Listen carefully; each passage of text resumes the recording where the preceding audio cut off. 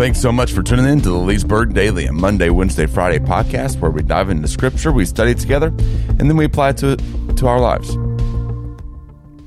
Today we pick up in 1 Timothy chapter 5, the end of chapter 5, really. It's an interesting passage, a neat passage. We've been dealing largely with widows the past couple days. And now in verse 17, we shift not to widows, but to elders.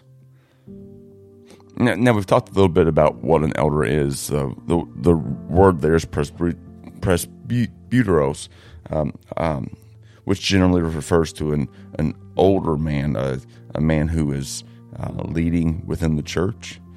And a couple things, I guess, stand out as we start to look again at church leadership. In our world today, in the North American Christian church, we often look at the church through the lens of America. And listen, I'm a patriot. I love America. I'm so thankful for America. The West is the best, hands down. It is fantastic to live here. I'm blessed. We're blessed to have been born and be living here in America, where we have the freedoms we have, without a doubt. But what we see in the church is not, the church is not set up and structured like America. See, in America, the power, the authority is given to the people, and the people up to the government. I mean, it's we the people who in theory, elect politicians who support our desires, our wants, support the people. They're representatives of the people who elected them. In the church, however, it's not like that. In the church, instead of elections and voting, we never see that throughout the Scripture. Instead, what we see is appointments by church leadership. The church leadership appoints other church leadership. It raises people up to lead the masses. So we've seen that a little bit throughout 1 Timothy as far as elders and who should be appointed as elders and characteristics of a good elder. We continue some of that thought today. 1 Timothy chapter 5, verse 17. It says, "The elders who rule well are to be considered worthy of double honor, especially those who work hard at preaching and teaching." You see, there's another element here of eldership, and that is the elders who rule well. Of course, the idea of ruling well might be subjective to a point. But specifically, what role is that talking about? Well, clearly that's talking about the role that Sammy would have here at Leesburg, for example. He's our primary, our lead pastor. As that lead pastor, he's also, he's the, and if, I don't know what the real title is, but he's seen with double honor as he's a leader within the church and also the primary preacher and teacher. There's a lot that could be said about double honor and what that is and all, but part of that is referring to, as he quotes Scripture here in verse 18, Paul says, the Scripture says, "You shall not muzzle the ox while he is threshing, and the laborer is worthy of his wages." One is quoting Deuteronomy, and the other is quoting Luke, perhaps, or at least what we have recorded in Luke, which deals with the labor and his wages are attributed to Jesus' words there. Anyway, the point, I suppose, here that we need to be clear on is it's drawing a clear parallel with the idea of that elder receiving payment and income from the church. Deuteronomy and Luke chapter 10. Both, and of course, Paul's talks about this elsewhere. For example, in 1 Corinthians chapter 9, a couple times there, he says, let's see, 1 Corinthians chapter 9, verse 14, "In the same way the Lord commanded that those who proclaim the proclaim the gospel should get their living by the gospel. So here that's that same idea is the church ought to support the elder who is leading and teaching in that regard. Look at verse 19.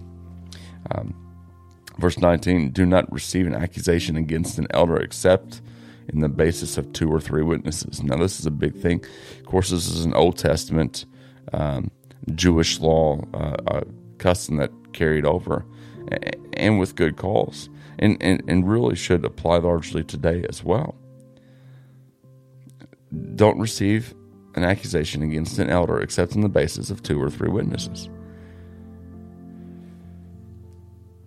I mean, I don't know. There's a lot I want to say about that, and probably shouldn't. But think about how that has been abused in our world today. If there's an accusation against an elder, it should be testified by multiple people. And so Paul says, don't receive that accusation. Don't listen to it. Look at verse 20. Those who continue in sin rebuke in the presence of all. Now, the question here is, who is the those? Is it the elders who continue to sin, or is that general people? In verse 20. Well, I think it's largely referring to the elders. Those who continue in sin rebuke in the presence of all, so that the rest also will be fearful of sinning. I think not only does that apply to elders in this sense, but also church discipline staff matters as well. Those who continue to sin rebuke in the presence of all, so that the rest will be fearful. The rest being the rest of the church leadership will be fearful of sinning. I think that's how it parallels today, without a doubt. I think sometimes we can be a little too gracious in that. But if I'm in sin, I need to be rebuked in the presence of all the others. And so I guess the question is, those is referring to the elders in the presence of all. Well, who are the all? Is it the general church or the elders? I think in that situation, again, I think it's still referring to the body of elders. So my sin should be rebuked in the presence of the rest of the leadership. I should be held accountable in the presence of the rest of the leadership. And they also should be held accountable in that same way. Let's see, verse 21. I solemnly charge you in the presence of God and of Christ Jesus and his chosen angels to maintain these principles without bias, doing nothing out of the spirit of partiality. See, what we see here is we see that Timothy is like that lead elder, that elder that's worthy of double honor, whose charge is to keep everyone following these rules. Paul charges in the presence of God and Christ Jesus and his chosen angels. Now, that's a pretty big charge. That's a heavy load to put on to him. This is a command Paul's giving to maintain these principles without bias, doing nothing out of the spirit of partiality. See, that fairness is a quality of Christian leadership as well. Maintain these rules. Don't bend these rules because you prefer one person over the other. Be fair. Be non-partial. It's a virtue of Christian leadership that needs to be obtained. Look at verse 22. He continues this idea with dealing with elders. Do not lay hands on anyone too hastily, and thereby share in the responsibility for the sins of others, but keep yourself free from sin. Well, what he's talking about here is the appointment of elders. Don't lay hands on it. Don't appoint anyone too prematurely, too hastily. See what we understand, and this will be developed later on in this passage. What we need to understand is there are things that can be hidden and things that can be hidden well. And so you should know the individual before you lay hands on this idea of, and this was talked about earlier with Timothy's appointment by the elders when they laid hands. When Paul says, don't neglect the ministry testified to you about when the elders laid hands on you and prophesied about you. That's going to be happening here. Paul says, don't lay hands on anyone. Don't ordain anyone into Christian service as an elder or a pastor, because if you do too hastily, then their sinfulness and the responsibility for the sins of others falls on you. Instead, keep yourself free from sin. You should be very careful about who you appoint, who you elect in that way. And then there's a little note in here, and there's some debate how this ties to the previous verses. Verse 22, he says, "No longer drink water exclusively, but use a little wine for the sake of your stomach and your frequent ailments." Well, so he's been talking about sinfulness and appointment of leadership and all of that and all the double work-ish that was put onto this lead pastor's role. And now I think he draws his attention to, well, let's remember who I'm talking to. Timothy, he's got this frail stomach. He's got this issue. And so don't just drink water or drink wine. It's good for your stomach. It's like a little parenthetical note. He remembers his audience. And then he finishes this with verse 24, which I think ties better with verse 22. Verse 24, he ends and he says, "Look, the sins of some men are quite evident, going before them to judgment. For others, their sins follow after. Likewise, deeds that are good are quite evident, and those which are otherwise cannot be concealed." What Paul's talking about here is he's talking about the importance, where he's talking about the fact that nothing that's hidden will be concealed.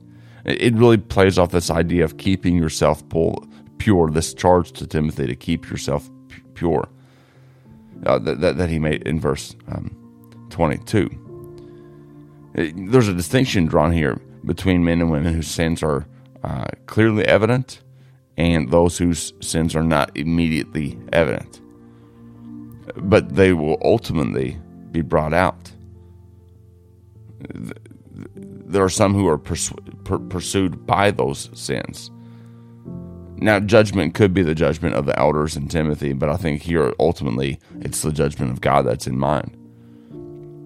In verse 5, it seems even clearer where the good works are set side by side with the sins. And ultimately, everything is going to be known. So here we have, we could have unworthy men might be chosen whose moral issues lie deeper than on the surface, and worthy men whose good actions are not in the limelight, but might be easily overlooked. And so this whole idea of appointing elders demands careful consideration and caution when choosing elders. Why? Because, as he's previously said, don't be hasty to put hands on and appoint elders. Otherwise, you can be culpable for their sinfulness. The sins of some men are evident. Some are buried underneath the surface, and likewise, the good deeds are quite evident, and some can be buried. So we have to be very careful about the eldership, the leadership that you have. You see, I've worked in churches where we have fantastic elders. In fact, our church here, I've never worked with an elder board or an elder group that was a better group. They're fantastic men who pursue the Lord. But I've worked in previous churches where you had scallywags on elder boards who shouldn't have been elders. And it can have dire consequences for the rest of the church as well. It kills morale. It kills staff-elder relationships, congregation-elder relationships. It's a rough thing when you have the wrong people in the wrong positions. And so there's a warning there that we see throughout Scripture, especially in Paul's writings to Timothy, about the importance of selecting the right elders. And with that being said, that's how we start our Mondays here on the Leesburg Daily, looking at eldership, looking at leadership, and what those qualifications ought to be. Join me again Wednesday as we start chapter 6. Thanks for joining us today. God bless, take care, and thanks for listening to the Leesburg Daily.